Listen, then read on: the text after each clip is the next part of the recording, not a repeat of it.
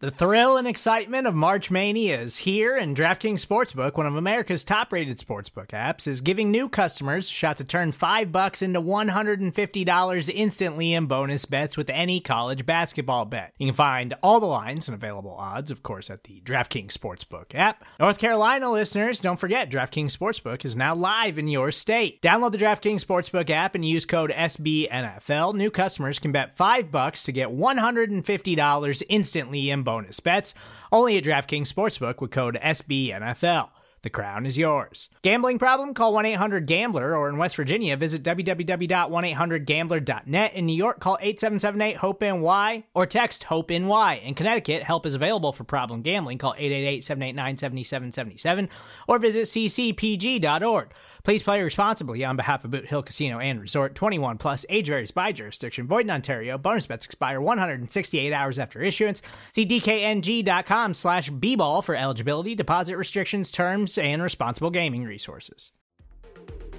The following segment is from the Off-Day Debrief on the SB Nation NFL Show, where we're discussing your favorite team. Subscribe to the SB Nation NFL Show to make sure you don't miss conversations like this one. This is the show where we reset the state of the league every week. We usually like to do power rankings for you, and this week is no exception. We are going to power rank the rookie quarterbacks because you went to school this weekend, BLG. You have been studying, you've been watching every single throw, and you have ranked them in terms of your confidence in them going forward.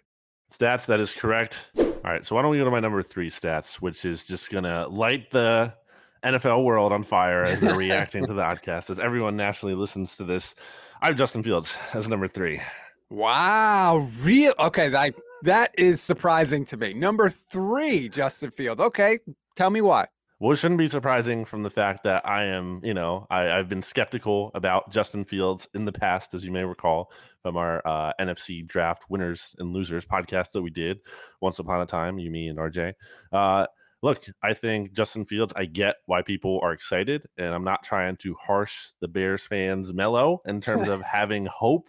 I think hope is fine, but stats, the way I saw people talk about that Justin Fields performance, like I didn't watch it live. I couldn't.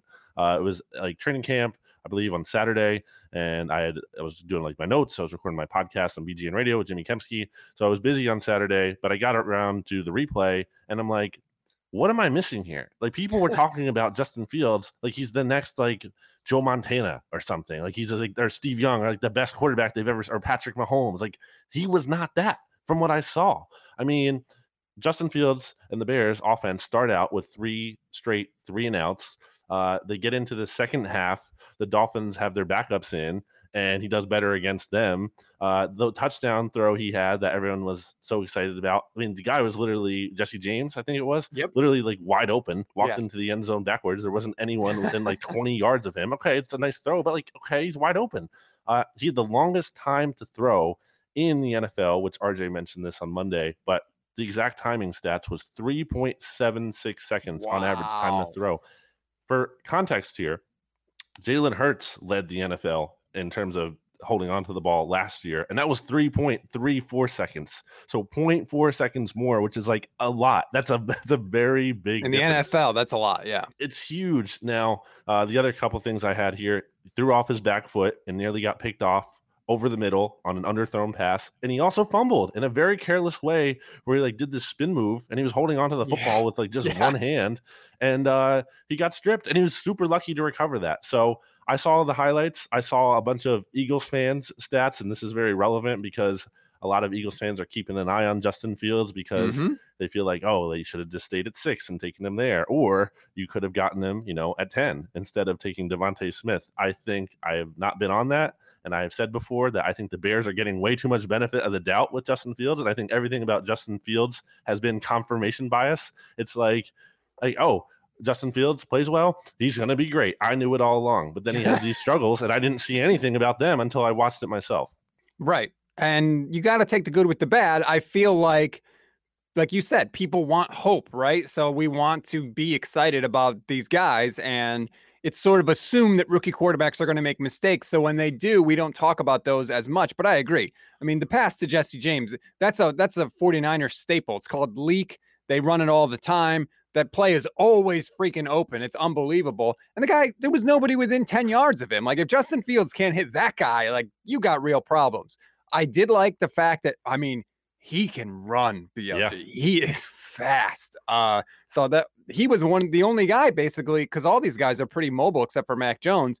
He was really the only guy I felt like that looked to use his legs, and he looks like when he wants to, he's going to be able to. But as you pointed out, I mean, that spin move, he randomly hits the B button on the controller and the ball pops out. Like, sometimes being a quarterback is all about the worst thing that you do. And that was really, really bad by Fields. He shouldn't have done that. I think that he was okay. I agree. I'm not like throwing any parades for Justin Fields. He certainly wasn't bad. There's some stuff to be excited about, but ultimately it's going to come down to how good he is as a passer. And everybody's not going to be as open as Jesse James was. When you can go into the end zone backwards, like you mentioned, that's not a typical football play. So we'll see. I think the Bears are stupid, however, for how they're handling Justin Fields. Like Matt Nagy said yesterday, well, we want to see more of Andy Dalton. Like, why? We've seen 10 years of Andy Dalton? A decade is not enough. Like, what are you hoping for if you're the Bears, right? Like, this isn't like the Vikings with Warren Moon. Remember when Warren Moon came back and it was like, holy crap, he's really, really good. Well, he's throwing a Randy Moss and Chris Carter, number one. But also number two, prime Warren Moon was a Hall of Famer.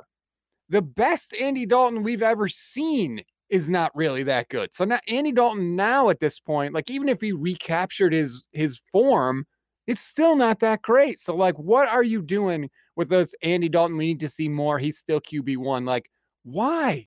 I think it comes to a point in the coach's mind maybe where it's like it's so much easier to go from Andy Dalton to Justin Fields than it is if like Justin Fields comes in and he really struggles, and then you would have to go to Andy Dalton, which you shouldn't do. That wouldn't be my preference. But I think in their mind, that's how they feel like they would have to do, which is silly and dumb.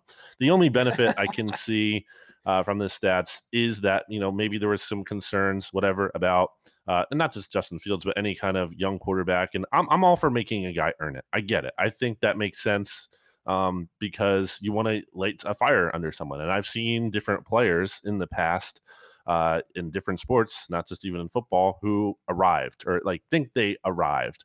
And they kind of got a little too big for their britches, and then they fell off because they weren't being, you know, held accountable and everything. So I think some accountability is nice, but obviously, you know, when push comes to shove, it should be Justin Fields playing. Like, no one disagrees with that, I think, at all in the entire world, other than maybe Andy Dalton himself and his family. And Mrs. Dalton. And Mrs. Dalton. And I did write mobility down as a big plus for Justin Fields. And it wasn't just about like him actually running with the football, but extending plays as well and then making throws after that. So I definitely agree with you on that. I just think, you know, having as much time to throw as he did is not going to be the norm.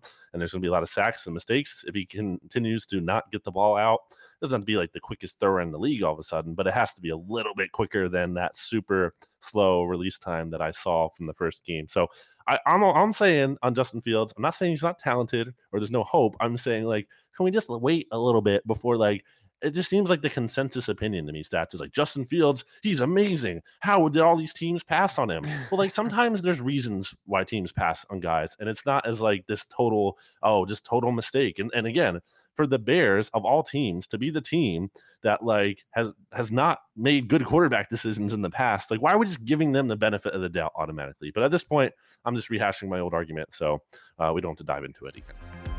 You can hear the rest of this conversation by subscribing to the SB Nation NFL show wherever you get your podcasts.